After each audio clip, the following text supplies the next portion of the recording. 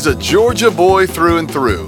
From piano lessons to playing saxophone in the school band, to years on the road with Newsong, then Third Day, and now onto one of the biggest country stars in the world. Scotty Wilbanks is becoming a household name among many in the Christian and country music worlds. And tonight, he's invited us into his studio at an undisclosed location to talk about everything from being a roadie down to the time he was an Oak Ridge boy for a few minutes. Well, here's our conversation with Scotty Wilbanks. Take it away, Chris and Cal. Broadcasting live from the northeast tower of Pete's Castle in downtown, beautiful Coal Mountain. This is Coal Mountain Cal, along with my brother Christopher Cheatham and the good doctor Steve Thompson, bringing you another stellar episode of The Crossing, where the music meets memories. That's what I would normally say, but no. No, we're in the undisclosed location because this pandemic has taken us on the road, and in a bunker. we are bunkered in the Rockporium studios of the great Scotty Wilbanks. Who is Scotty Wilbanks, they say, Chris? Scotty Wilbanks. Yes. Well, I think that's what we're going to find out tonight. Scotty Wilbanks is a bona fide record producer, Right? keyboard Piano player. Mm-hmm. Plays for some cat named Luke Bryan when he's not got podcasts he's doing with folks. Right. He literally plays piano for Luke Bryan. Not that he's not a fashion consultant or anything like that. Steve told me, he said, hey, we're going to a big studio with a big Nashville record producer. I'm like, oh, we're doing Dave Cobb tonight up at we don't need to be there. Yeah, Studio A or you know, we're not worried. Bradley's Barn or the Quonset Hut. We're at Scotty's place. Scotty, welcome to the show, sir. Yep, good to be here. We got hooked up with Scotty through, of course, Steve Thompson, who is like 6 degrees of separation from everybody. Every musician, artist, and adult film star in the North America area. midget wrestlers. He's going And some wrestlers. Yeah. I like to give him something to do, give him something to cut out. Woo! You know. He's the Forrest Gump of celebrities, he says. You might have heard of it. Might have heard of it. Steve, won't you tell the folks how you and Scotty kind of got to knowing each other? Well, We'll start it out that way. we do go back a long ways. I toured with gospel bands way back in the day. I played with a group called the Perrys for several years from the time I was a young teenager, like 13 through 15. And then I played for a singer named Wendy Bagwell, who's in the Georgia Music Hall of Fame, gospel singer and everything. And then we used to do some shows with a group called Gold City, and their drummer was Corbett Harper when I used to do a lot of concerts with them. And so I got married, 88, got off the road late 88. So early 1989, I get a call from Corbett saying, hey, want to know if you want to play guitar? We got this Christian band we put together called Full Armor Band, like a Christian rock pop band kind We of were thing. huge. So, we were huge, man. So we played Setting Down Baptist. We did. Now they're Armored Saint. Yeah, I don't know if you've ever Armored heard of Saint. them. That's right. That's right.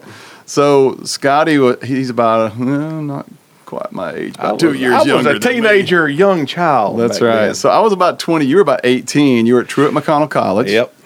And a music major at Truett-McConnell. Then you went on to University of Georgia.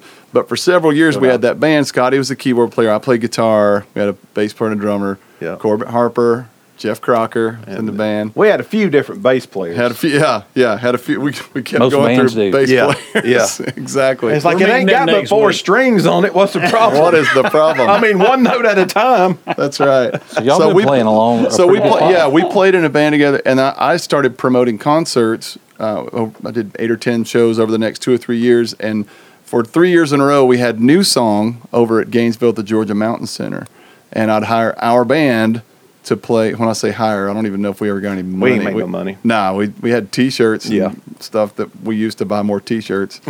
And so anyway, through that is how he kind of met the first band that he really toured with Newsong. He ended up, after about 3 years in a row doing that, he went out on the road with them. Gotcha. Yeah. So, Scotty, let's go back a little bit further. Tell everybody where you were born and all of that stuff. Well, I come from my mama and them Yep. in I knew he was gonna say a that. little town called Maysville, Georgia. So northeast Georgia. Near Commerce. Near Commerce. Went to Commerce High School because that was the closest town with a high school. And grew up there and, just my parents are not musicians. They don't play instruments. They don't really say, they're not real musically inclined or anything like that. Daddy was a meat cutter, and Mama vaccinated chickens at the chicken plant when I was a kid. And sounds like the start of a country music song. I mean, I'm going to write that one tonight when y'all leave. Tonight I wouldn't hit the pillow until it's done. Yeah, right. And so that's another one. Wouldn't hit the pedal till it's done. That's right. I mean, normally it's the other way around, but let's go. Yeah. And but that's where I grew up, and I cut my teeth on. I tell people everything from Southern gospel to big band music to 50s and 60s music, and everything else in between. So were keyboards, was that your first musical choice? Or well, it wasn't a choice. It was more like, get your butt in there and take piano lessons. You're going to do it whether you like it or not. This by mom and daddy? Yeah, Mama made me. She's one of 14 kids. She's from Pocatello, Georgia, which you probably never heard of that. It's about the size of a parking lot. I've never even heard of that. Yeah. I've known you 30 years. Right? I can't even spell it. Yeah. I mean, she's country as dirt. And she always wanted to play, but she never could take lessons as a kid. So she decided that she's going to take it out on me. You're going to live vicariously and through I'm going to take the lessons. So at 8 years old, I started taking some piano lessons from the music minister at the church, and just a great guy. And I took for a couple of years on and off there, kind of, really didn't care for it a whole lot, to be honest with you. I didn't Most really people like you it. talk to on that, and we've discussed this on a couple other podcasts, that piano lessons, they hate them usually. Yeah, I don't. I'd rather been outside doing something, or whatever. And then 8 years old, that's a tough age. It's a tough. I mean, it is. Mm-hmm. It's a tough one. But anyway, I did it for a few years, then I quit. Then I picked up a school band, started playing the saxophone. But I liked that. But all through high school, middle school, I played sax. And then I ended up going all through college on a saxophone scholarship and, getting some degrees and stuff like that because of the saxophone. But I never stopped playing piano. So I always kept doing that. And I was even before we did Full Armor, I can remember being in middle school, rocking out in my buddy Wade Newberry's parents' basement, because they had a basement and Oh, yeah. he had a drum set, and it was my keyboard on an ironing board stand and his drum set, and we would play Bob Seger and Huey Lewis and the News and Skinnerd and Journey songs till they made us quit. And kind of just started there, and one little garage band to another, and until eventually I found some real musicians like Steve and those guys, who were way older than me. Oh, right. Yeah. And took me under their wing. Raised you. Raised me right. Showed me the ways. Showed me how to listen and play and all the things I was doing wrong. Let me expand on that a little bit. A lot of times it would be between me and Corbett flipping a quarter to see who's going to drive you home to yell at you all the way home because you played too many notes that night. Leave a little room for somebody else. Well, son, I thought I got paid by the note. That's right. Right? I mean, why wouldn't I play all of them? God gave 88 of them on the keyboard. Yeah, why leave them on the table? I don't want them to feel like they're left out. So Chris has a question that he asks all of our musical guests on here. What was the first song you ever learned? On guitar. On guitar. Where you been the whole time we've been talking, boy? First one on guitar. I mean, that'd have to be Smoking the Water. Okay. I mean, I can play that right now, and I don't even play guitar. He throws that guitar caveat in there all the time. That's Smoke on the Water. Oh, this is what everybody plays. So what was the first song you learned on piano? Start to finish. Gospel. It had to be a gospel song, I'd assume. Well, I mean, minister teaching you music. Yeah. Well, no. I mean, I was learning Mary Had a Little Lamb and all that kind of junk. But, heck, I don't know.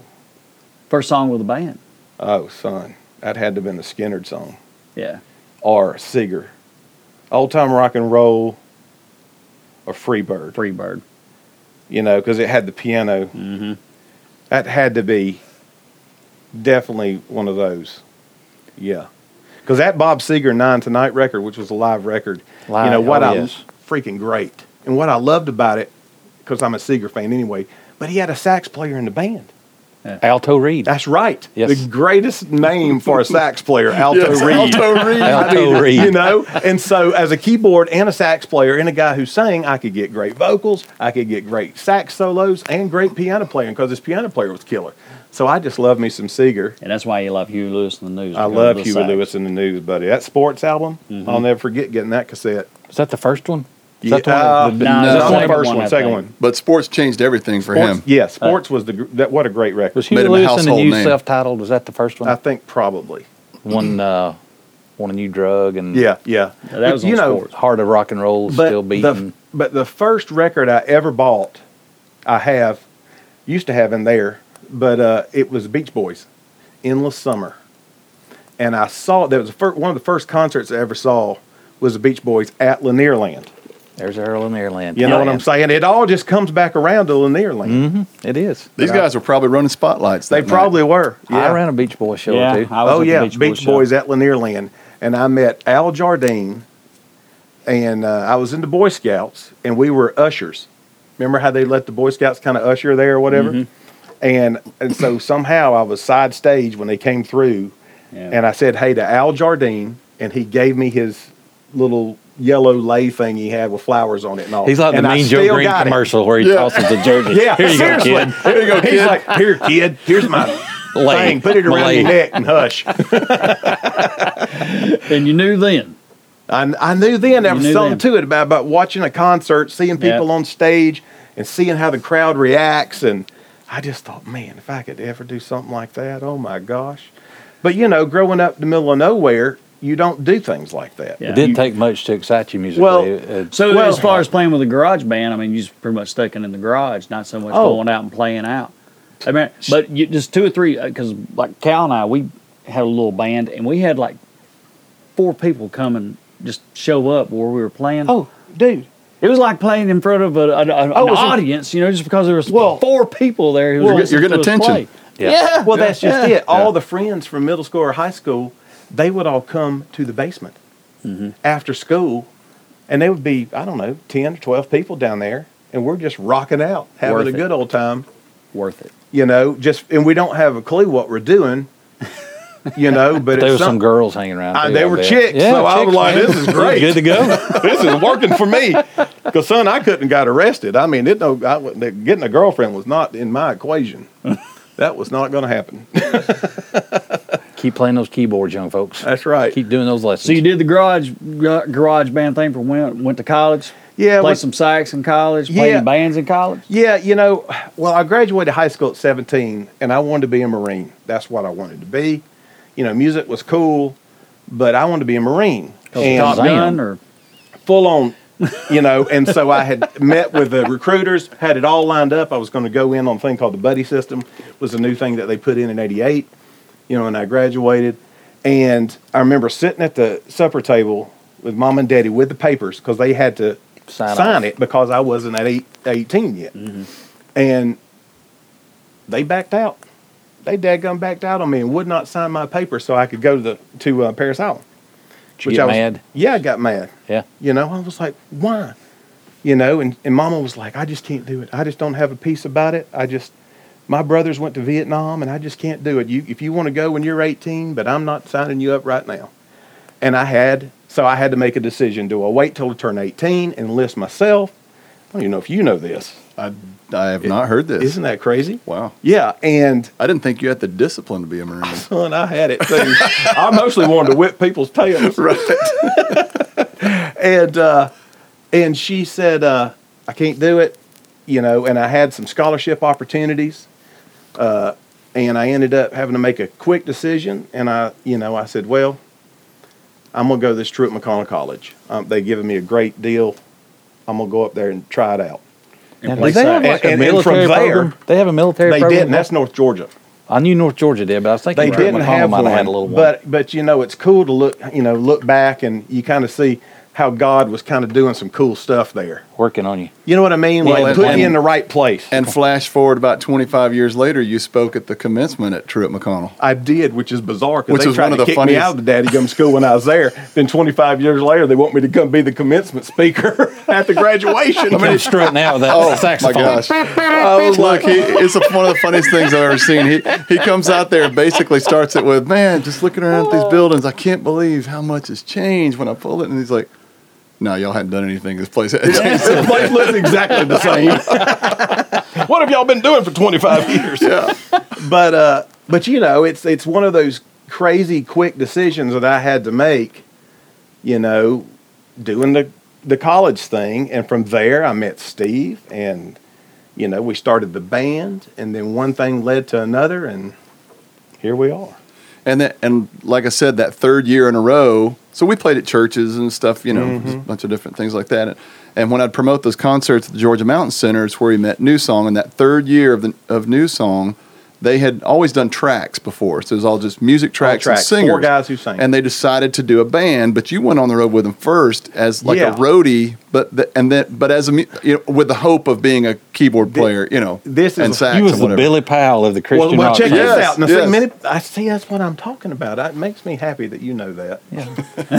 I I knew we were brothers from different amen. mothers. I felt a connection. Yeah. I could tell just when we was eating barbecue. Eating barbecue, correct. Craziest thing. Don't get him started on Skinner. We'll get there. Right here. I mean, All things come around to check the his great email Skinner. address, Yeah. Skin Dude. I love it. That's fantastic. Anyway, as you were saying. So anyway, I'll just zoom through this. But by that time, I'd graduated Truett McConnell and gone to University of Georgia. Go We Dogs. still had Go full Dogs. armor. We opened for Newsong. And one of the guys in Newsong came up to me after the show, and he's like, "Man, you know, what do you want to do?" And I was like, "Man, I want to do what y'all do. You like travel and everything?" I was like, "Yes, sir." He's like, "Well, let me get your number. Maybe we might be looking for somebody." And I'm like, I didn't know "Oh." he was trying to get out of our band. Yeah. And I was like, "Holy cow." What were you getting your degree in when you were at Georgia? Georgia's music education. You was doing music education. Okay, Yep. so you was in the wheelhouse. He's in the This field. wasn't- This Yeah. wasn't going to be a stretch going Yeah. from engineering, Right. or something like that. Yeah, and so I'll never forget getting a phone call from Eddie Carswell with Newsong. He said, "Hey, we're playing in Atlanta this weekend. I'd love to talk to you if you're interested. We might have an opportunity." And I was like, "Oh, yes, sir. Just, you know, this is before cell phones and all that, you know. Just let me know the address and I'll get my road atlas out and we'll figure out how to get there, you know, in my How old were you at this time, 79 about Buick 20? Regal with T-tops." He was about 20, I 21 was at about the time. 22. Those 22, T-tops leak. 22, They 23. leak No, I kept them sealed good. with the armor all stuff. Yeah. Most And people's I still T-tops got leak that car eventually. too, by the way. Still got that car. Yeah. It runs like a scalded dog. Kept put the Vaseline on Got a the trim. V8. Yeah. And so I drove that thing all the way out to Atlanta. I'd barely ever been to Atlanta, really, It's true. honestly. And I'm nervous on this interstate, had more than 2 lanes. Get out there to this mega church. I'm like, holy cow, this is awesome. I walk in. Now, I had dressed myself up like a rock star because I'm about to go meet potential opportunity here. And I walk in and they've got their lights set up and they're in there doing a sound check. And I sit out there and they get done and he waves at me and he says, "Hey, let's go over here and talk for a minute." And, you know, we start small talk and he goes, "Well, man, so you'd want to do something like this?" And I was like, "Oh, yes, sir. Yes, sir." "Well, that's good to know because we're going to be looking for somebody because our roadie is leaving and we need somebody to tear down and set up all this equipment." And I'm like, "Excuse me." They saw a Excuse me while I go strong back back out on to the you. car and put my I was a roadie. I was a big old boy back then. And He was Scotty the Body. Yeah. He was a bodybuilder back I mean, then. I did a lot of lifting back then. And I don't guess he saw my talent, but he liked my muscles. So he thought I could set it up So and you, tear it said, down. you just said, "Let me run back out here, put on my black boots, Buddy, I'm my telling black you, short, and my black just- T-shirt." I Right. don't know what my face must have looked like in that moment, but I remember going, "Oh boy, that's not what I was expecting."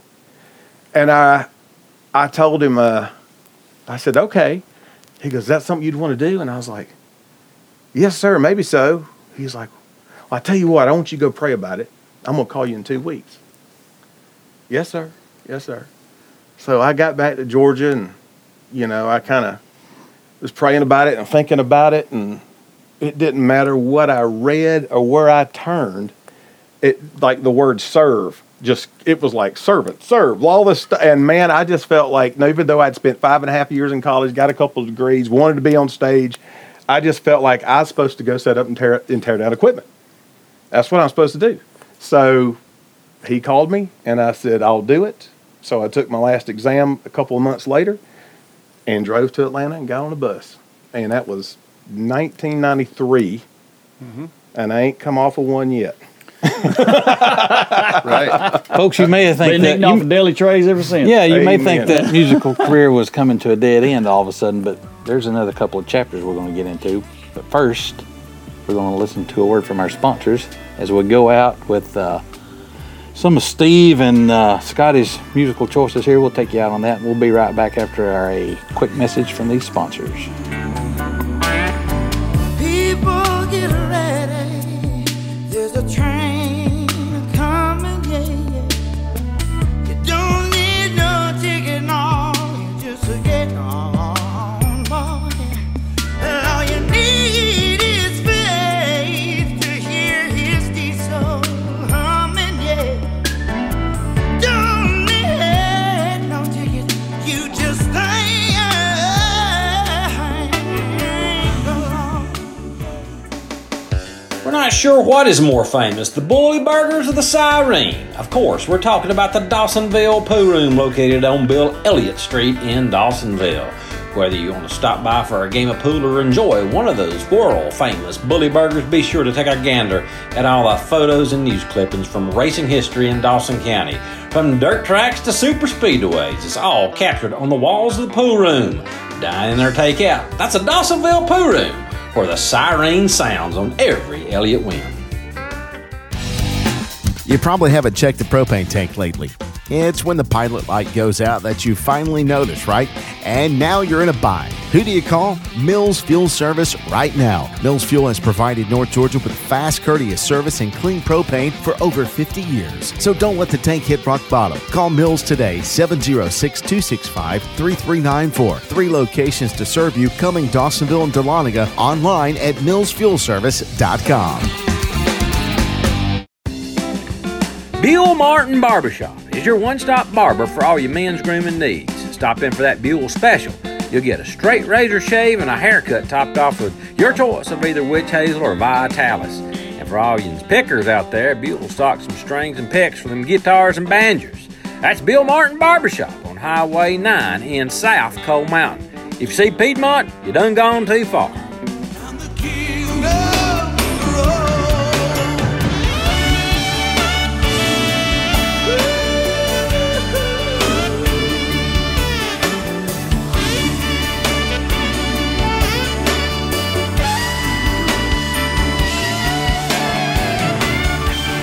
And we're back. That was People Get Ready, getting after it. Yep, New song. that's right. Old You school. arranged the whole song on that one, huh? Well, yeah, pretty much. Like I said, I was hired to be a roadie, and I got out there for a good 6 months doing all that. And one of the guys, original members, decided he was quitting, and he wasn't doing this weekend shows. And so, I got a phone call again, going, "Hey, you know the songs? You're out there every night listening, right?" I was like, "Yeah, I know the songs. I mean, yeah." "Well, man, I need your help." So, long story short is, next thing I know, I'm setting it all up and doing the show. Oh, you didn't even have your own personal roadie anymore. No, You were doing it both. doing everything. We did it all anyway. But so that weekend, I'm now on stage singing, and they had never had instruments on stage. And he's like, Eddie said, "Well, what all do you do? I know you play some stuff." I was like, "Man, I play keys and sax." "Well, we've never really done anything like that, but if you want to bring a keyboard or something, maybe we can play along." So, okay. So I bring a keyboard, and long story short, that weekend I sit up there and play along. And So were they playing the tracks? Or? They were playing the Okay. tracks. Back then, that was the popular thing to do for a contemporary Christian group anyway. Right. And because they were mainly a vocal group. And so I bring a keyboard out, and then I have my sax out, and he let me open up for us that weekend, did that. And I think he saw the crowd respond to live instruments, and this is something new. Mm-hmm. The next thing I know, we're auditioning guys, and we eventually become a full-blown band. And People Get Ready was the first song that we ever did as a band, and it's a cover song of a Curtis Mayfield. Right. It's a Curtis Mayfield song that Rod Stewart had done, and lots of people have done this song. But we wanted to do something that fit this new sound that we were going for, and so I programmed and came up with this arrangement, this beat, and all this kind of stuff, and put solos in it.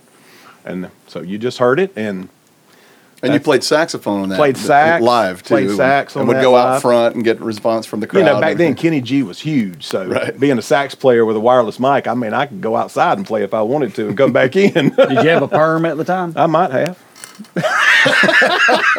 but I ain't telling. One thing I did have was a mullet, and I was proud of it too. So that kind of made you producer by... It made me just go. I enjoyed arranging. Right. And even with Full Armor, I did a lot of writing and stuff. I don't know. I just enjoyed it. I think it was the creative process I just kind of was drawn to. And you got to be on the ground floor of them changing their sound. oh, man, buddy, it was crazy. Like a pioneer. It Pioneer in the really was industry. crazy to watch because... And then you got fired a year later from Well, that? close to it for doing it. How did that happen? But you know, well, yeah. Well, let me tell you how that happened. There's some things you're not supposed to say. Shreveport one Saturday night was... Yeah. Bless their hearts. Yeah, bless their hearts, Lord. But the crazy thing is the group just transformed overnight into a band. We made the People Get Ready album. Then we made a record called Love Revolution. And off of 2 records, we had, 10 number 1 songs Yeah. on 2 records, which is just about impossible to do nowadays because of the way radio works. Was this like on an independent label? or was No, it a we big were on label? Benson Records, which is a big label in Nashville. And Hey, You know. so real quick too. So Scotty and his wife and me and my wife, we went on a vacation, went on a cruise, and we took a little excursion one day to this little island. I mean, this had been late 90s. late 90s, I guess. Yeah, little island in the middle of nowhere, and we're walking out there, and we see a guy with a Newsong T-shirt with Scotty's picture on the T-shirt. And it was Rod Stewart. How random is that?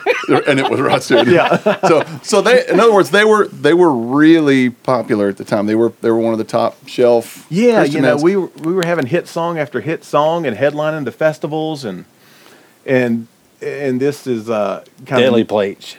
what's You have that? the deli plate? Oh, yeah. Yeah. But- Oh, yeah. oh, green room Contract, deli right? plate. Yeah, Oh, the deli play. Oh, yeah. Yeah. We were based out of Atlanta. We were headlining all these festivals, and I had started to hear about a band called Third Day in Atlanta. And we'd play these festivals in the summer, and I'd see that they're playing, in the afternoon on a side stage or something. And I'd kind of go check them out, and I dug the rock sound. It's kind of like Pearl Jam meets Southern rock. And, I'd see them watching our show at night when we'd play. And, really didn't know the guys, but we passed, our paths crossed or whatever, at different times. And anyway, I ended up getting a phone call in I got married in 97. I got a phone call in 98. Hey, this is Mac Powell. I don't know if you know me or remember me, but I play in a band called Third Day, and we just signed a record deal, and we're getting ready to do another record. And it's like, yeah, man, I know. I love you guys, man. Yeah, good to hear from you. Well, man, we're wanting to do a record that's, more Southern rock. We want it to be like the Black Crowes and Leonard Skinner, and, there's piano and organ, and we love what you do. Would you help us make the record? And we're going to do it at Southern Tracks in Atlanta, which was this legendary studio. Mm-hmm. And I'm like, sign me up, son. If we making Southern rock music, let's go. And I'll never forget, we're doing what we call pre-production, which is like, here's some song ideas. Let's all meet in a rehearsal space. And I lugged my Leslie cabinet for my organ and my keyboard all into this little rehearsal space down here in outside of Marietta, and it just felt like, man, I just met my long lost brothers. Even though I was still in Newsong, Newsong we were doing fine, but musically it wasn't going where I wanted to go personally, And here's these guys that were making the kind of music I really wanted to make, and so, man, by the time we hit the studio in Southern Tracks and started recording these songs live as a band, all in the same room. Like, here's the arrangement. Y'all got it? We good? Put it in a red roll tape. Did it to 2-inch tape. We ended up making a record called Time. And from that point on, I was, on every Third Day record, and eventually jumped ship from Newsong into Third Day. And it was just one of the highlights of my career and of my life is traveling the world, playing keys in Third Day, and just some crazy stuff that we got to do, and literally traveling all over the world. All over the world. I mean, how many years were you with Third Day? Gosh. Well, I started playing on the records in 98, and I jumped ship from Newsong in 04, 05, so however long that is. Until 14 years or so? 2018, right? Yeah, so 13, 14 years. Yeah, you could have probably made staff sergeant in the Marines by then, though. Oh, I'd just about be retired. I'd have my 20 years pension and everything. I mean, pretty close. Pretty close. It doesn't go to OCS. Either way, you'd have got to solve the world. That's right. Yeah. Yeah. But, we did some, man, another highlight was in Third Day, we got asked to do a USO tour in 08 during the middle of the war. So we go to Baghdad, Iraq, and we play for the troops. And that was pretty awesome. Yeah, I was going to say, what was the biggest highlight? I mean, the that's biggest one gig, or that's one of them for sure. Yeah. I mean, you got a picture of you in one of the palaces over there? Oh, I got a piece of Saddam's palace over here in the studio. That's right. Yeah. I mean, I'll tell you that story if you want to hear it, but I might get in trouble by somebody later. Say, yeah. We'll do that on the break. I'll have to tell you all that one off air. Nobody's going to hear it. No. Yeah. But just man, everything from every major place you can play, from Red Rocks to the Beacon in New York. Didn't you guys do a show with Skinner? Oh gosh, yes. In the late '90s, we opened up for Leonard Skinner in Dothan, Alabama. I mean, like the Dirt Bowl down there. I don't know, but we did. And Third Day in Skinner. That's right. You got it. And, were you tempted to close off the show with Freebird? Oh or my Sweet gosh, Home? we were nervous. Like, what are we doing opening up for Skinner? Because we were such. Did you even get to huge see him? You even get to talk to him? Well, that was what we were pumped about, dude. We're going to hang out with Skinner. They'll be backstage. Shoot. We didn't. Them dudes pulled up. Them dudes pulled up as they're being introduced. Yeah. And we just kind of like, hey, snap some pictures while they walk by. They think we're like there with catering or something. You know what I'm saying? They don't even know. They don't even know a band played before them, nor do they care. But he's talking about Skinner, because you're a Skinner fan, right? Oh yeah, I'm a huge Skinner fan. Well, Billy Powell, arguably one of the best rock piano players. Oh yeah. Period. Was a roadie for Leonard Skinner, and so our stories kind of parallel a lot. That's what I was saying when you said that. It's how he got in the band was they were tracking. I'll tell a Skinner story. Jimmy Johnson, who produced Skinner, I spent a whole day with Jimmy Johnson over in Muscle Shoals. Oh, Jimmy Johnson passed away about a year or so ago. Absolute legend. I mean, played on everything you can think of, from Aretha to you name it, and sweetheart of a man. And spent the whole day with this guy telling me stories. And he said, man, we tracked this band called Leonard Skinner down at Muscle Shoals Sound, and we tracked this song called Freebird. And Ronnie said, man, let's go eat. It's supper time, let's go eat. And so I told my engineer, I said, we're going to go eat, I'll bring you back something. He said, why don't you get a little good mix going? That way we'll go take a break and come back in and listen. And he said, we got through eating and we walk in the door, and we could hear the song coming from the speakers, down the hall. And Ronnie goes, who in the heck put piano on my song? And they get in the control room. It's like, who put piano? Well, it's not piano on the song. Ever since y'all left, that guy's been in there playing piano the whole daggum time. And it was Billy Powell, who was a roadie, in the room just playing along to the song. And, of course, we all know Freebird. Boo-doo-doo-doo-doo-doo-doo-doo with piano. And that's how he like got a trained classical musician. He went to school. And exactly. He was a scholar in music theory and stuff. I mean, he had the whole bit. And, that's how he ended up. He was a roadie. Now he's in the band. I was the same way, roadie in the band. So, I kind of go, wow, that's kind of cool, And so he was pretty much, a hero of yours growing up. Oh, absolutely. And then finally get to play a gig and open up for him. Yep, and didn't even get to say, hey, dadgummit, I know it.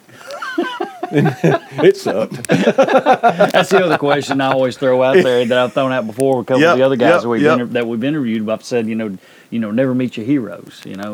They always say never meet your heroes. My big hero, of course, is Eddie Van Halen. Everything I've ever read or ever heard, gosh. you don't want to meet Eddie Van Halen. Don't want to meet him. I don't want to because I don't want to ruin my childhood. That's it, right?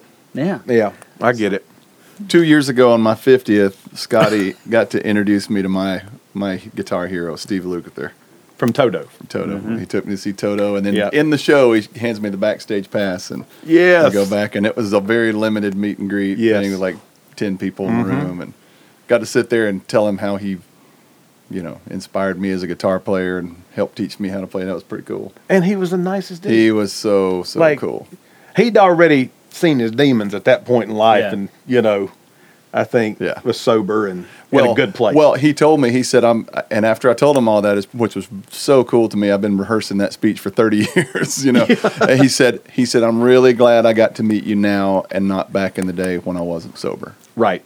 Which was pretty cool. Yeah, that is cool. Yeah, super cool dude, for sure. So, third day, 14 years? Yeah, good 14 years. 14 on the years. road, and then 20-something years playing on the records. So it's a long history there. Then they decided to take it to the barn. Take it to the barn, call it a day. Do a farewell tour. Farewell tour 2 years ago, or 3 years ago, whatever it was. 2 years ago. Yeah, 18. Which was cool. We knocked out about 20 shows, or 22 shows in a month. So that was, blowing and going right there all over the country. Ending up at Red Rocks. Sold Now, out were you show still at Red doing Rocks. roadie work at that time? No.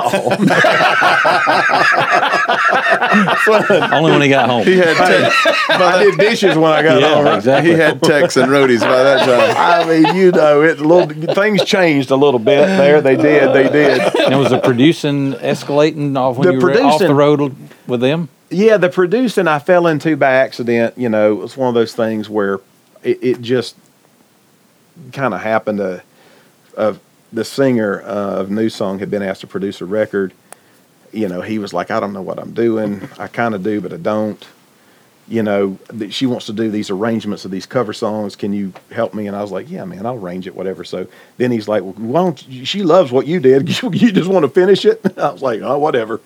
So long story short, that record comes out. Somebody hears it, another group. Word gets out. Yeah, it's just word of mouth, it kind of starts to catch a little fire, a little domino effect starts to happen. And then I kind of realized, man, I kind of like doing this, and people are calling me. Maybe I should try to be a record producer. Maybe I should learn how to record. Maybe I should figure out how to do this, And I had watched, as we made Newsong records and even doing Third Day records, I had watched some great producers. I'd been in the room with them. Now, who all can you name that you work with that some of these folks may know? Well, I'd say probably the most superstar producer is Brendan O'Brien. Brendan O'Brien. Brendan's Pearl Jam, Stone Temple Pilots, Bruce Springsteen, Rage Against the Machine, the Black Crowes. The list goes on and on. Train. The list goes on and on and on. Just an absolute rock god when it comes to producing, and one of my heroes. So to work with him was amazing. Pretty easy to work with. Yeah, I loved him. I felt like we got along. We hit it off. He was cool. One of the biggest compliments I think I've ever gotten. I had it till my phone farted out on me, but he had left me a message, like, man, just total pro, played your butt off, loved it. That kind of thing. And to hear that from some guy who's kind of like tipping the hat going, man, you killed it. They don't do it a whole lot. Yeah, because, you just go, can I hang? You spend your whole life going, can I hang? Can I do, you think I could really hang? It's like, and then to get in a room with a guy like that's done it all. I mean, I think Paul McCartney's people even called him when he was working on our record. And to get a call from him going, dude, you killed it, total pro, it was like, okay, maybe there's something to this, And so I just got into producing by accident and started finding bands and artists and whoever I could get with that I felt like, had some potential, and started to do what we call developing, which is like, let's get in a room, let's write make sure your songs are good, let's fix your sound, let's work on your sound, let's tweak your sound, whatever it takes.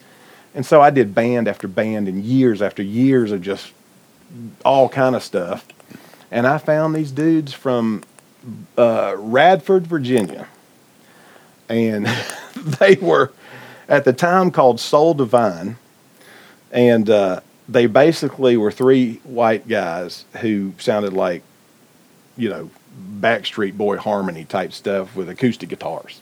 Yeah. And they had a buddy who owned a killer studio up in Virginia. So I went up there to work on the record. And we're sitting there working on these nice little, what I call sissy acoustic songs. Yeah. Those are real cute, And we would take a break, and I'd be working on doing some editing or whatever, and I would hear them start jamming. I'd be listening, and then they'd jam on some other thing. And I'd get on the talk back through the console. Hey, what is that? Is that like, what is that, Lenny Kravitz or something? No. They'd do another one.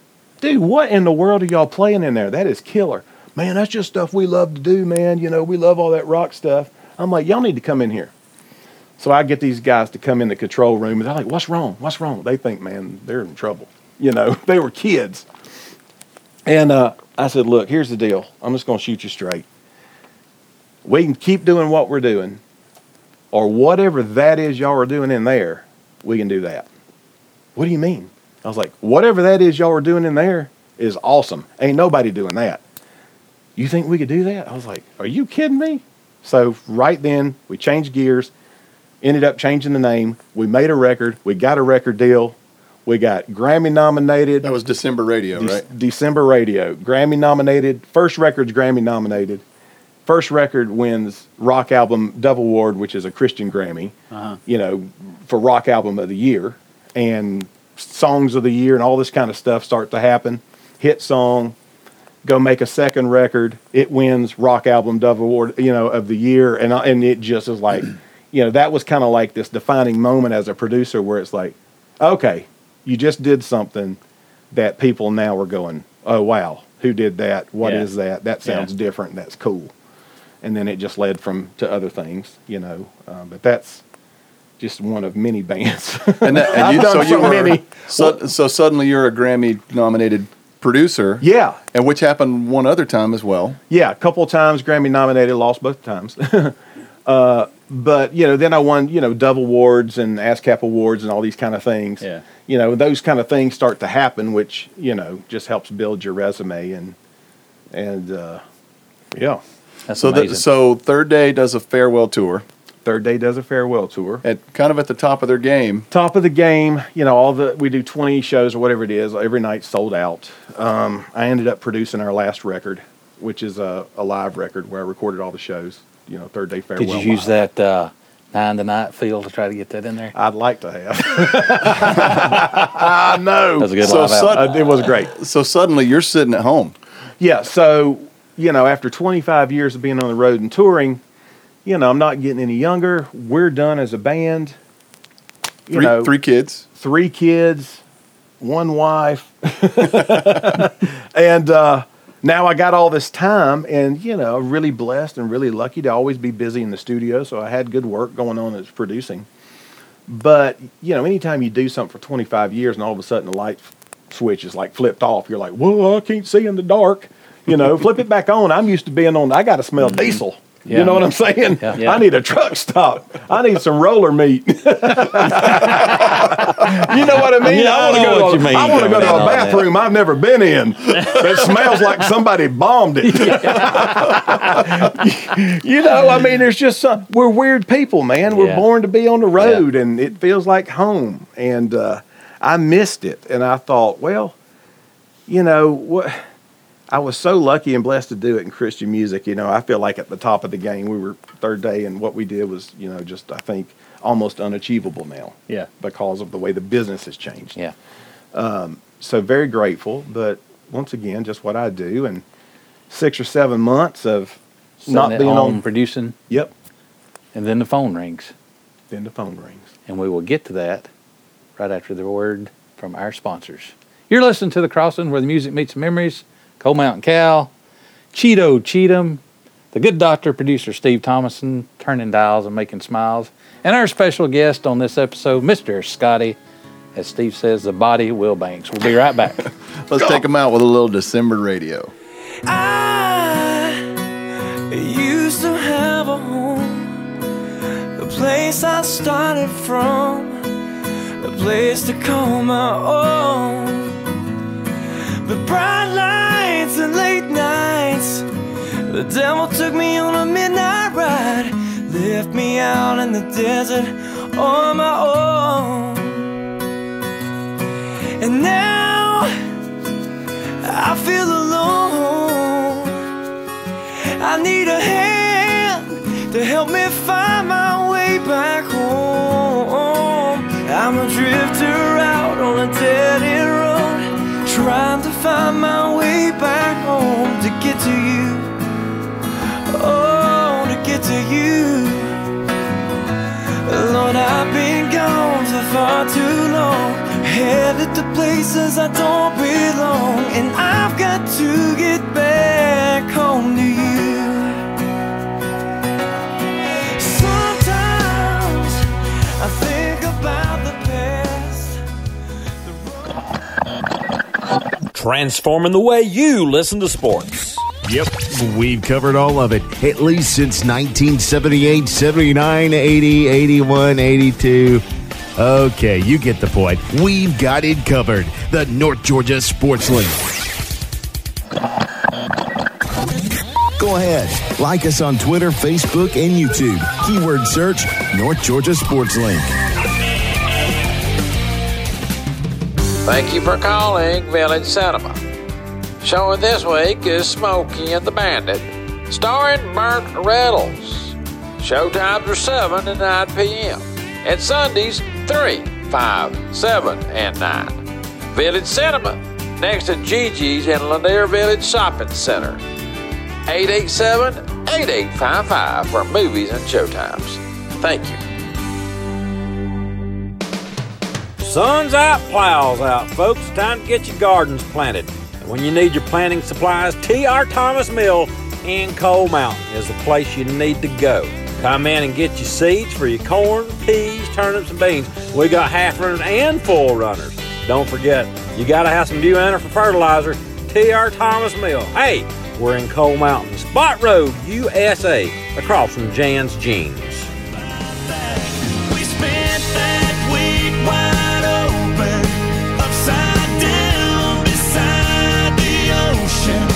I didn't know where it was going, just trying to keep my heart on the tracks. I should have known that kind of feeling would last longer than that week did. Blown away and barely breathing when Sunday came and it was over. Now she's got me twisting like an old beach roller coaster.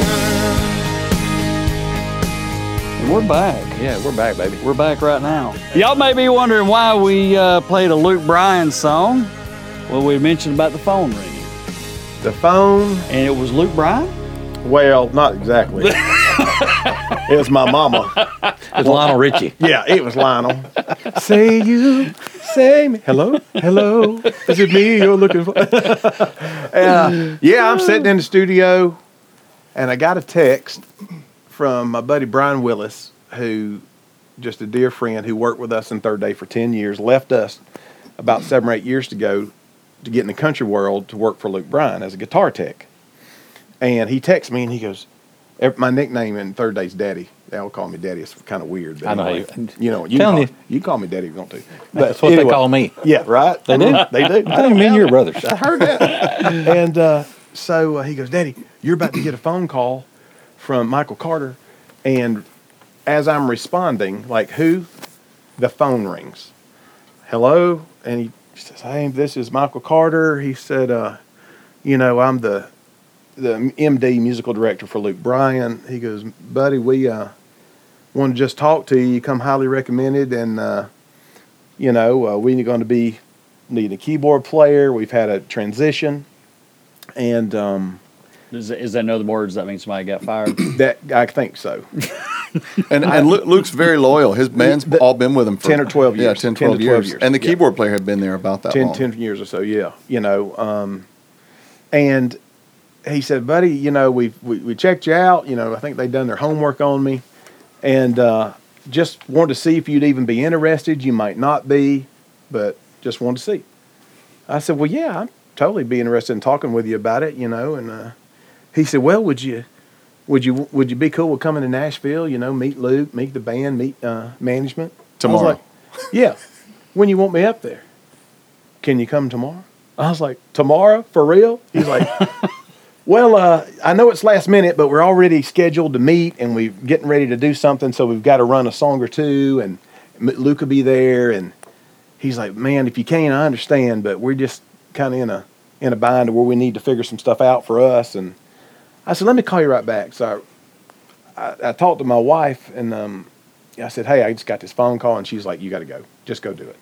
He calls me and says, what do you think? Yeah, I did. I called. I said, this is what happened. What do you think? He's like, I said, if you don't do it, I will. Yeah. He's like, get in the truck right now. Right. And so I called him back, and I said, man, okay, what time tomorrow? He's like, 4 o'clock sound good? I was like, yeah, tell me where to go. So did he give you any preparation, like we're going to work on this song? Yeah, or well, did you put this in your... What he said was, hey, I know it's last minute, and I know you're busy, but if you could just learn this one song, play it again, piano driven.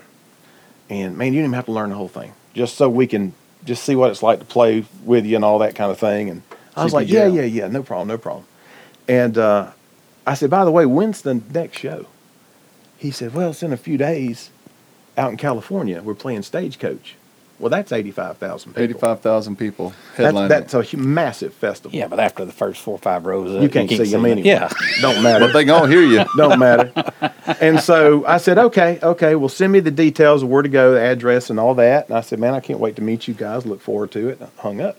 So I called my buddy back, Brian Willis, who had given me the heads up. And I told him what happened. And I said, hey, you got a copy of y'all's set list? Set list is all the songs that you do during the night. He goes, yeah. Send me a copy of it. It's 25 songs or so. And so I stayed up, and I learned every daggum one of them. Charted them out, made my notes the best I could, and I drove to Nashville that night. I crashed at a buddy's place, set up a keyboard in a little bedroom, and kept working. Got a little bit of sleep, got up, went over and met the band, met Luke, met Carrie, Luke's manager, and like I said earlier, when I sat down in the studio with Third Day, it was like, wow, I'm supposed to be here. This just feels like home. It was that kind of feeling. I had felt it before, and when we played some songs, and even when I met Luke, who's a Georgia boy, he's country, we got that in common, it just felt like home. It was like, man, this is not hard at all. This feels like the right thing. And so we do that, and I drove home. And long story short is they put me on a plane to California, and I fly out and go to the hotel, and then we get ready to do Stagecoach, and I find out, hey, look, there's no sound check and there's no rehearsal. I'm like, no sound check, no rehearsal? I've never played anything. You'd have played a total of how many songs with that whole band? Three maybe. During a quick little meeting thing we had, and I'm like, okay. Well, I mean, here we go. This ain't no hobby. Let's get on this horse and ride. So, so here we are. My first show with Luke's 85,000 people. No sound check, no rehearsal, no in-ear mix check, nothing. And I've got the set list. And basically, Kent, our drummer, is like, hey, man, I got you. Just watch me for count-offs. Watch me for endings. I don't know how they end the songs live. I learned them by listening to the records, And fade them out, wouldn't you? Yeah, man. I mean, it's like, when do we do the fade? Yeah. And I'd heard a few live versions, but anyway, the show went great, and we're all headed back to the hotel. And Michael Carter says, well, buddy, that's how you play a first show. And next show was in Dallas at a stadium. And then the third one was American Idol. Third one was American Idol finale. And they kept wanting me to come back, And then finally, Carrie, Luke's manager, she called me and was like, how you feeling? And I said, well, I feel great about it. How y'all feel? Well, we love it. We want you to do it. Okay. You say, well, I got a few negotiations I need to work on. I said, I tell you what, I'll have my lawyer call you. Hey, Steve, I'll have my people. Can you be my lawyer? Right. you got any paperwork? So anyway, that was a year and a half ago, and it's just been awesome until this daggum pandemic. So you did the whole tour, the 2019 tour that ended in January in Mexico, in Mexico, right? yeah. Mm-hmm. Now, was Stagecoach the biggest show you've ever played? No. Biggest show. Third day? Yeah. Biggest crowd was in Brazil. They estimated close to 800,000 people. I could not see the end of the crowd. 800,000 people. It would be like finding a straightaway on 75, shutting it down, setting the stage at one end, and filling it up with people. It's like looking at the ocean. You can't see the end. I could not see. It was nuts. And that's common over there because they're huge. They love it. They love American rock bands. Yeah. Yeah. That was massive. Yeah. Wow. Mm-hmm. What's your favorite venue to play that you've played out? Good size from like theater to arena style. Paul's Steakhouse doesn't count. Paul's Steakhouse. Dadgummit. That would have been going to be on my list. I don't know. I mean, Red Rocks is such a legendary place. Cool. It's a cool place to play. The first time we played the Fox Theater in Atlanta, because I'm a Georgia boy. And he sent me a video from his phone last year from the tour. They were playing in New England at the Patriots Stadium, and Gronk comes out on stage with them. Yeah. And was singing they finished with like a Bon Jovi or yeah, we were song or doing something like that. Yeah, Bon And Jovi song. Gronk's out there, and he's just panning around with his camera, and it's just an ocean It's of people. sold out. It's sold Yeah. out. The bleachers and the whole field just covered up. Just Yeah. an ocean of people too. Yeah. I mean, that was probably that was such a, people go, you're a rock star. What's it like being a blah, blah, blah, That was when I really felt like this is crazy. This is total rock star moment. When you're in a stadium, it's sold out, and they're singing every word. And it's so loud that I can hear it through my in-ears, which are like having headphones on or something. Does that throw you off any at all? No, it just, it's just mind-blowing to look out.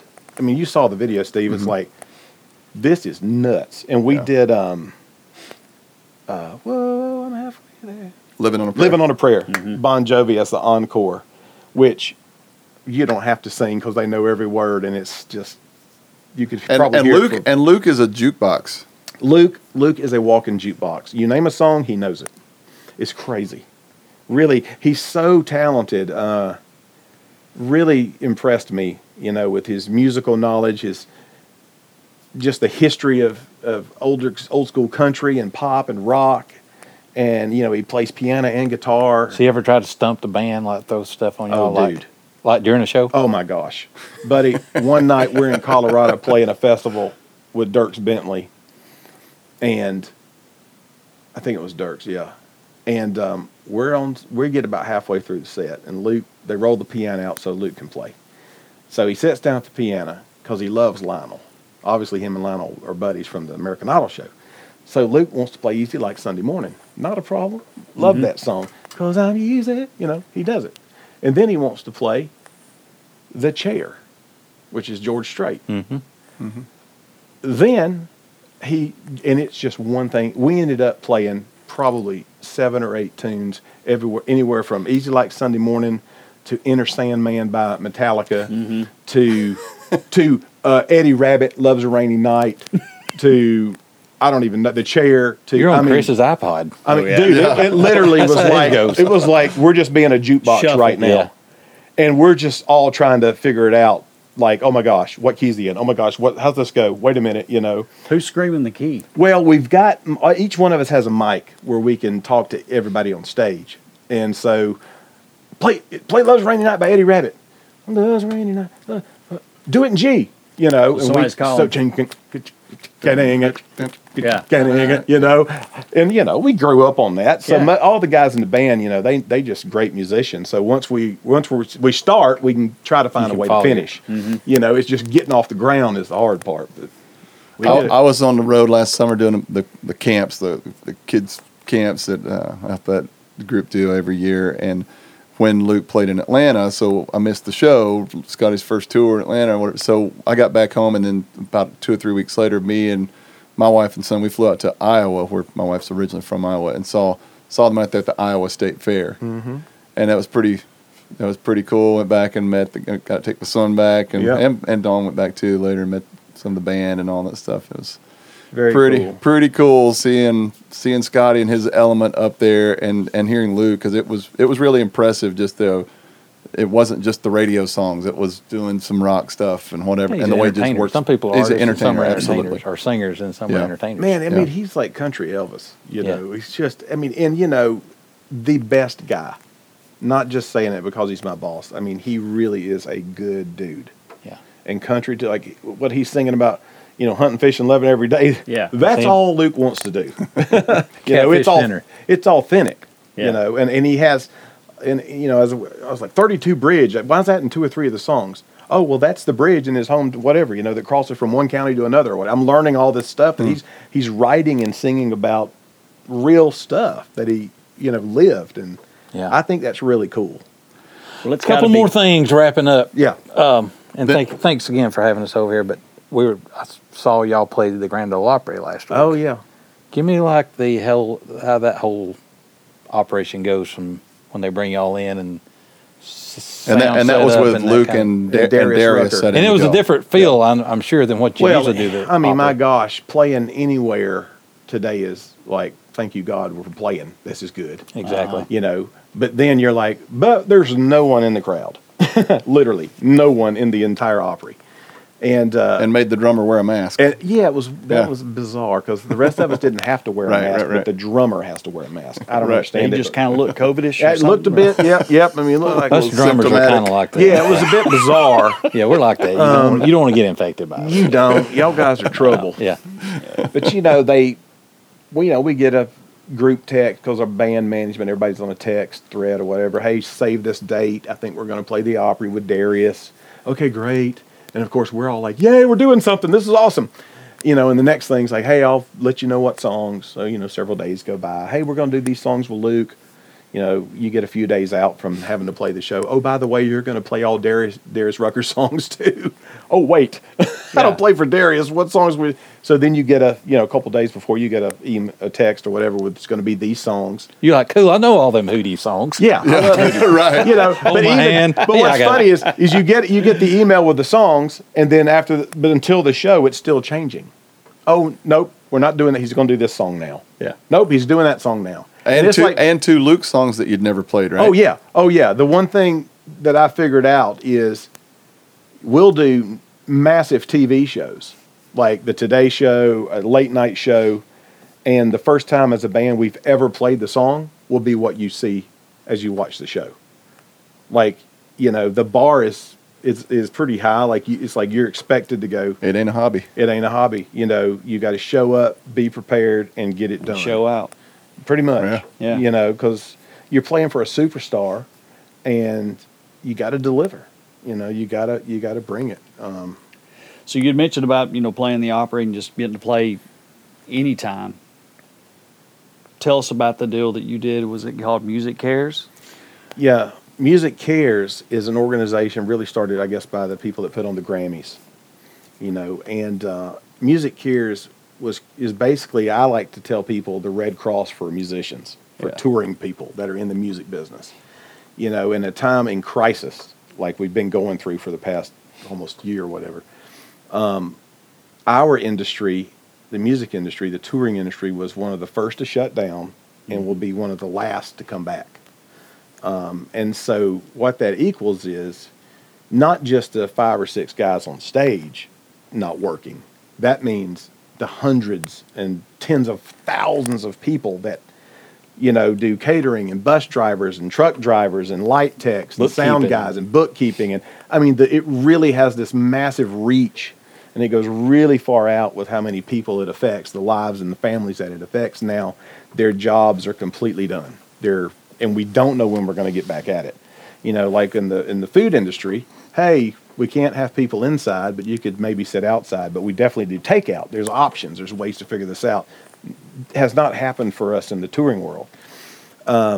So about at the end of March, I really wanted to try to do something, that could help in some weird, crazy way.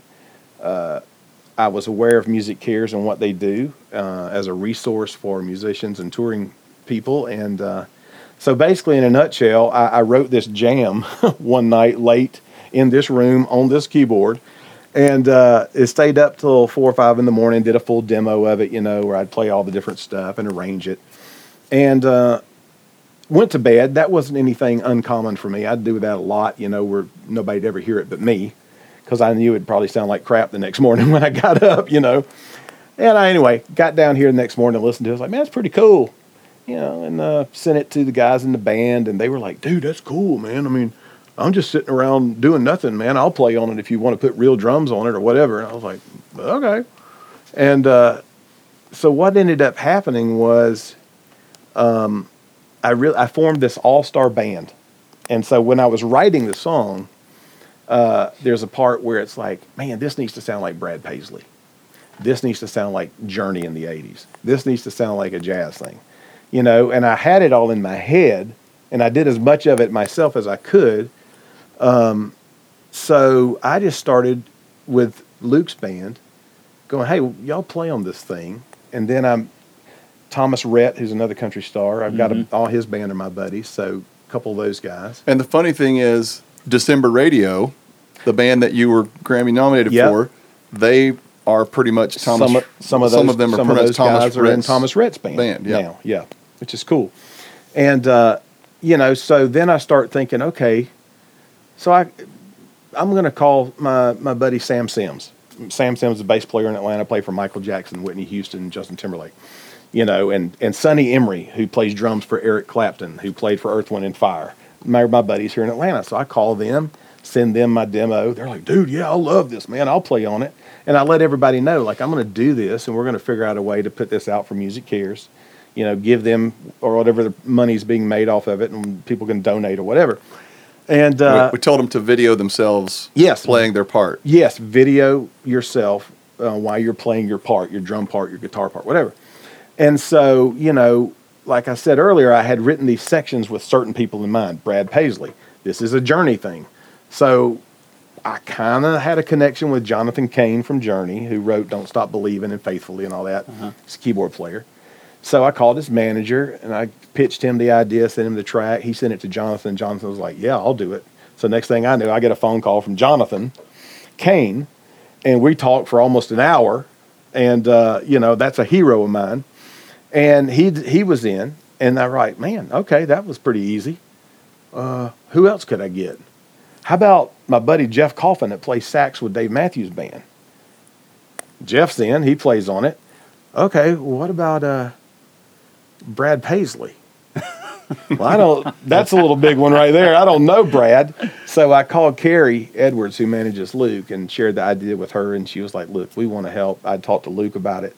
And so Carrie helped make that connection with Brad, so Brad Paisley plays guitar on it. And then I ended up working with Chuck Leavell, who's the keyboard player for the Rolling Stones, for the Allman Brothers. He's in, these guys are legends. And then horn players from Tower of Power, from the Joe Bonamassa Band. It's a who's who, really. It's this once in a lifetime kind of all-star band. You get to see GP playing on there too. Certified guitar player. Oh, I was getting to that. Okay, sorry. Steve Warner. Oh, yes. Come on. And the crazy thing was, when I wrote the thing, I was like, man, what would Chet play? How would Chet play this if he was still alive? And I called, I had just done a record on Mark Wills, who's a country singer. And I was talking to Mark and sharing him, I said, man, I need to find somebody to play this thing like Chet. And, I know Steve does. And he's like, yeah, you got to call Steve. And I was like, well, I don't know Steve. Mark's like, well, I know him. I was like, all right, let me think about it for a minute. And I was talking to James Cook, who plays bass with us, and Luke, who used to play with Steve Warner. Oh, you were in like Flint by then. And he's like, dude, I'm calling Steve right now. He's going to love this. And he hit me right back. He's like, here's Steve's number. He said to call him. So I called Steve Warner. And I'm like, holy cow, this is ridiculous. What Is this really Steve I mean, I'm Warner? just like, what is happening right now? I have got Steve You got Dr. Pepper in a can. I mean, is it raining gold right now? What's happening? And Steve is texting you pictures of him in his Corvette on his driveway. Yeah, and he's just like a buddy now. You were talking about, you're fans of these guys like Steve, Chuck Leavell, Jonathan Cain, these people that are, superstars and idols and heroes. But you get to actually get to know them, and you're like, man, these are the best people. They're the nicest people. Yeah. And they're just awesome. I mean, it really was humbling to know that they would want to be a part of something that I had written or created and was trying to do. And of course, it's for a great cause, but it's still given of their time and talent. And Steve was in just like that. We were watching the. Steve was kind of keeping it under wraps and stuff, but he'd show us bits of it. And he said, "Watch Steve Warner. Listen to this." I'm like, "That's the coolest sounding piece on the whole song." I thought. Yeah. I know. Yeah. Killer. I mean, nobody does it like that. Yeah. Like It was Steve. great.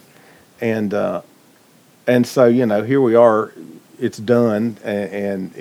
Steve, what do you call Steve? CGP. The good doctor. No, the good. Oh, the good doctor. I thought you were talking about Steve Warner. Yeah, No, I know Steve, certified guitar player, Yeah. Steve. The good doctor. But when everybody had sent their videos in, I'm dumb as a brick. I don't even know how to do music, much less video. So I had to call somebody who knows everything. It's Steve, who knows something about everything.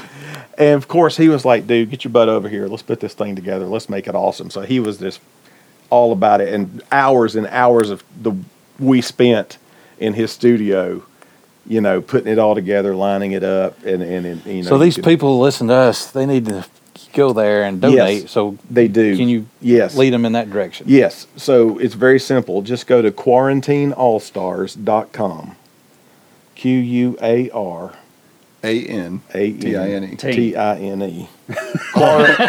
Quarantineallstars.com. You ain't got to put that www in front Yeah, of it. you got to do that. Yeah. But if you go to that And website, the full video of the song is on there. You can full see all video, the players. Yeah. You'll see everything that we did. Brad Paisley. You'll see Steve Warner. All the guys. It's pretty darn cool. And there's a donate button right there on several places actually on the website. And just give $1, give $10. I mean, give $1,000, man. Yeah.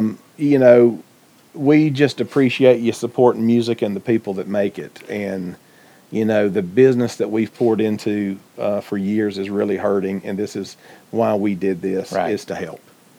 So anything you listeners out there can do, go to quarantineallstars.com. Just by watching that video, you're helping.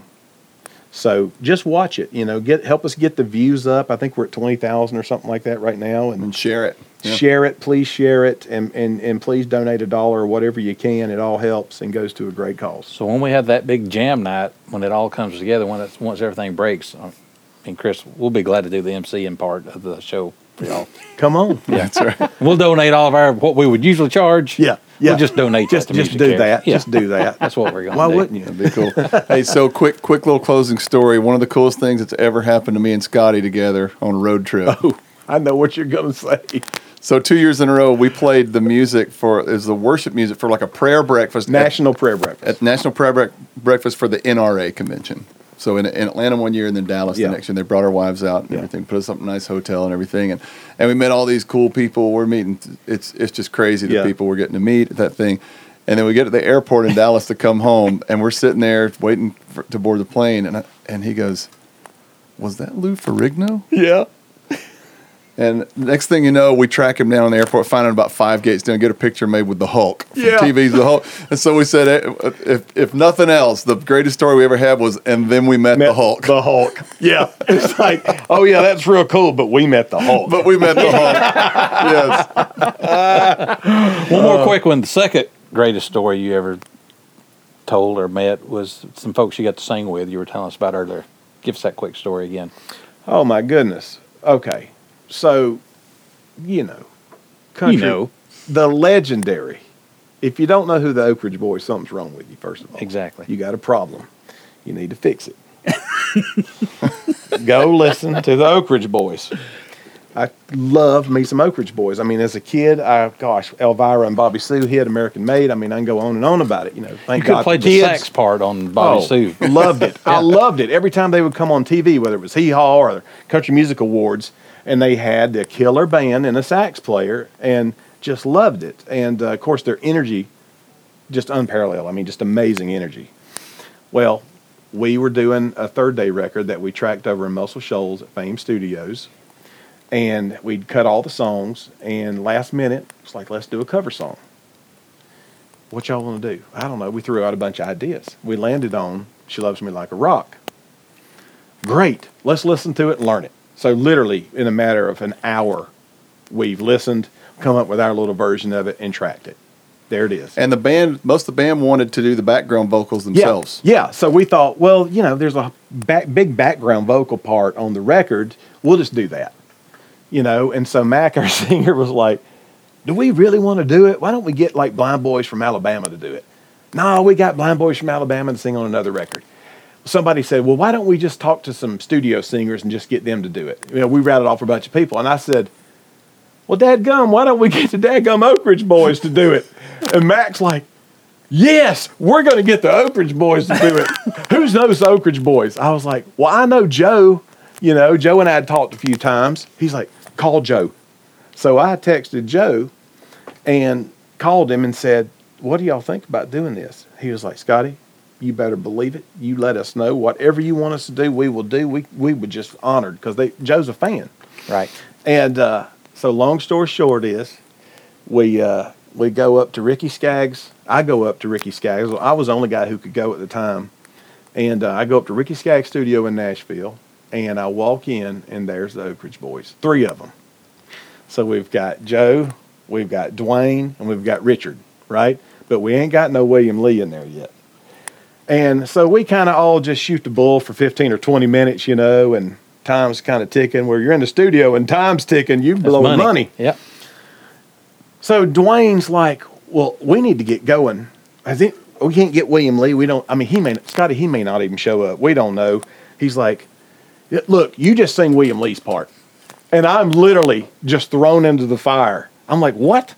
Yeah, roll the track. We'll figure it out. And Dwayne is the guru at finding parts and telling people, you do this, you go up there. I mean, he's got it down. And he's doing this thing, you know. And he's like, Scotty, you grab that low part right there. And so I start singing the low, you know, the baritone part. And I'm just losing it. Because I am now in the Oak Ridge Boys. Scotty Lee. I'm Scotty Lee Golden. Scotty Lee Golden, man. Make him welcome. Yeah. So I made my debut as an Oak Ridge Boys right there in the studio that night. And for about a good 15 minutes, we're working up all these parts. No William Lee. And I'm filling in. Feeling it. And Dwayne's like, look, you'll sing it. You sound great. If he don't show up, you're singing it. I was like, yes, sir, Mr. Dwayne, whatever you say, brother. And then here comes William Lee. Dadgummit. I was like, dadgummit.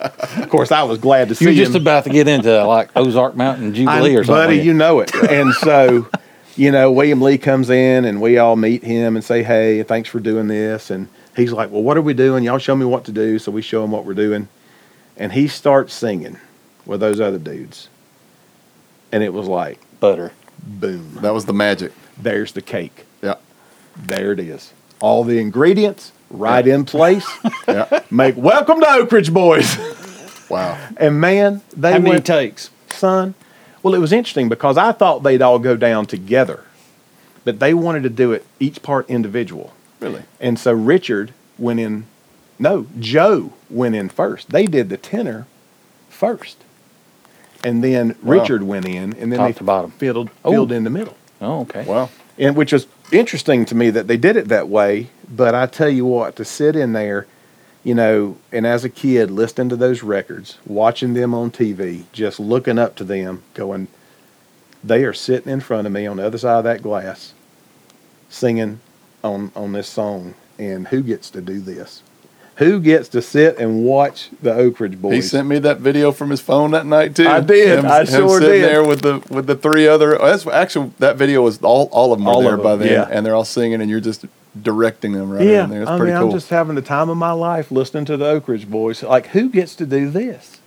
So it's, that's one of many crazy stories over a 27-year career. You got to eat a meal at Phil and Miss Kay's house from Duck Dynasty. Yeah, when Duck Dynasty was the biggest show on TV, they wanted us to meet us and had us over at the house, and Miss Kay cooked for us, and it was unbelievable. That woman can cook. That gum, I'm telling you right now. All right, well, write some more of these notes down, because we're going to have to come back if you'll have us back. Goodness, man, I tell you, we can talk all night. Or we'll go on the road and meet y'all one night. Oh, come on then. Well, the touring's going to come back, and I think people are going to be hungry.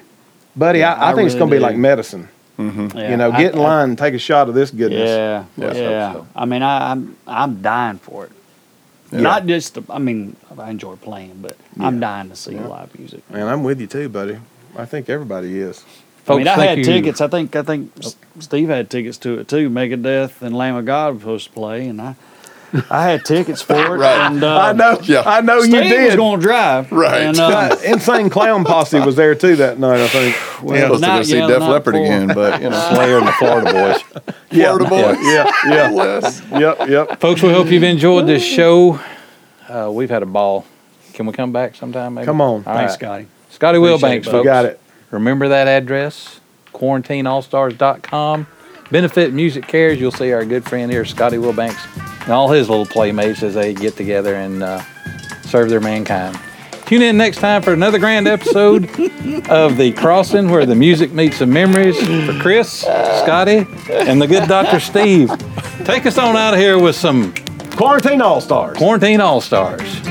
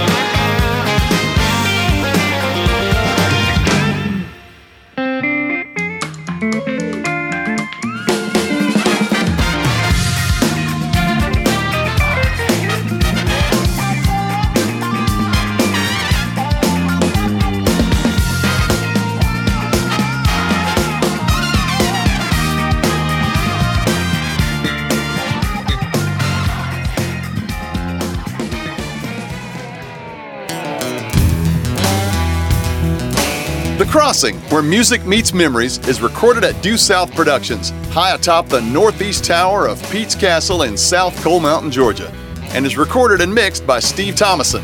Hosted by Coal Mountain Cal Hurd and Chris Cheatham. Theme music written, performed, and recorded by Wendell Cox. The Crossing is a production of Roadhog Music and may not be rebroadcast without the express written consent of Due South Productions, or at least a text message from Coal Mountain Cal's Razor phone. That'll work too. All rights reserved. All right, we'll catch you next time right here on The Crossing.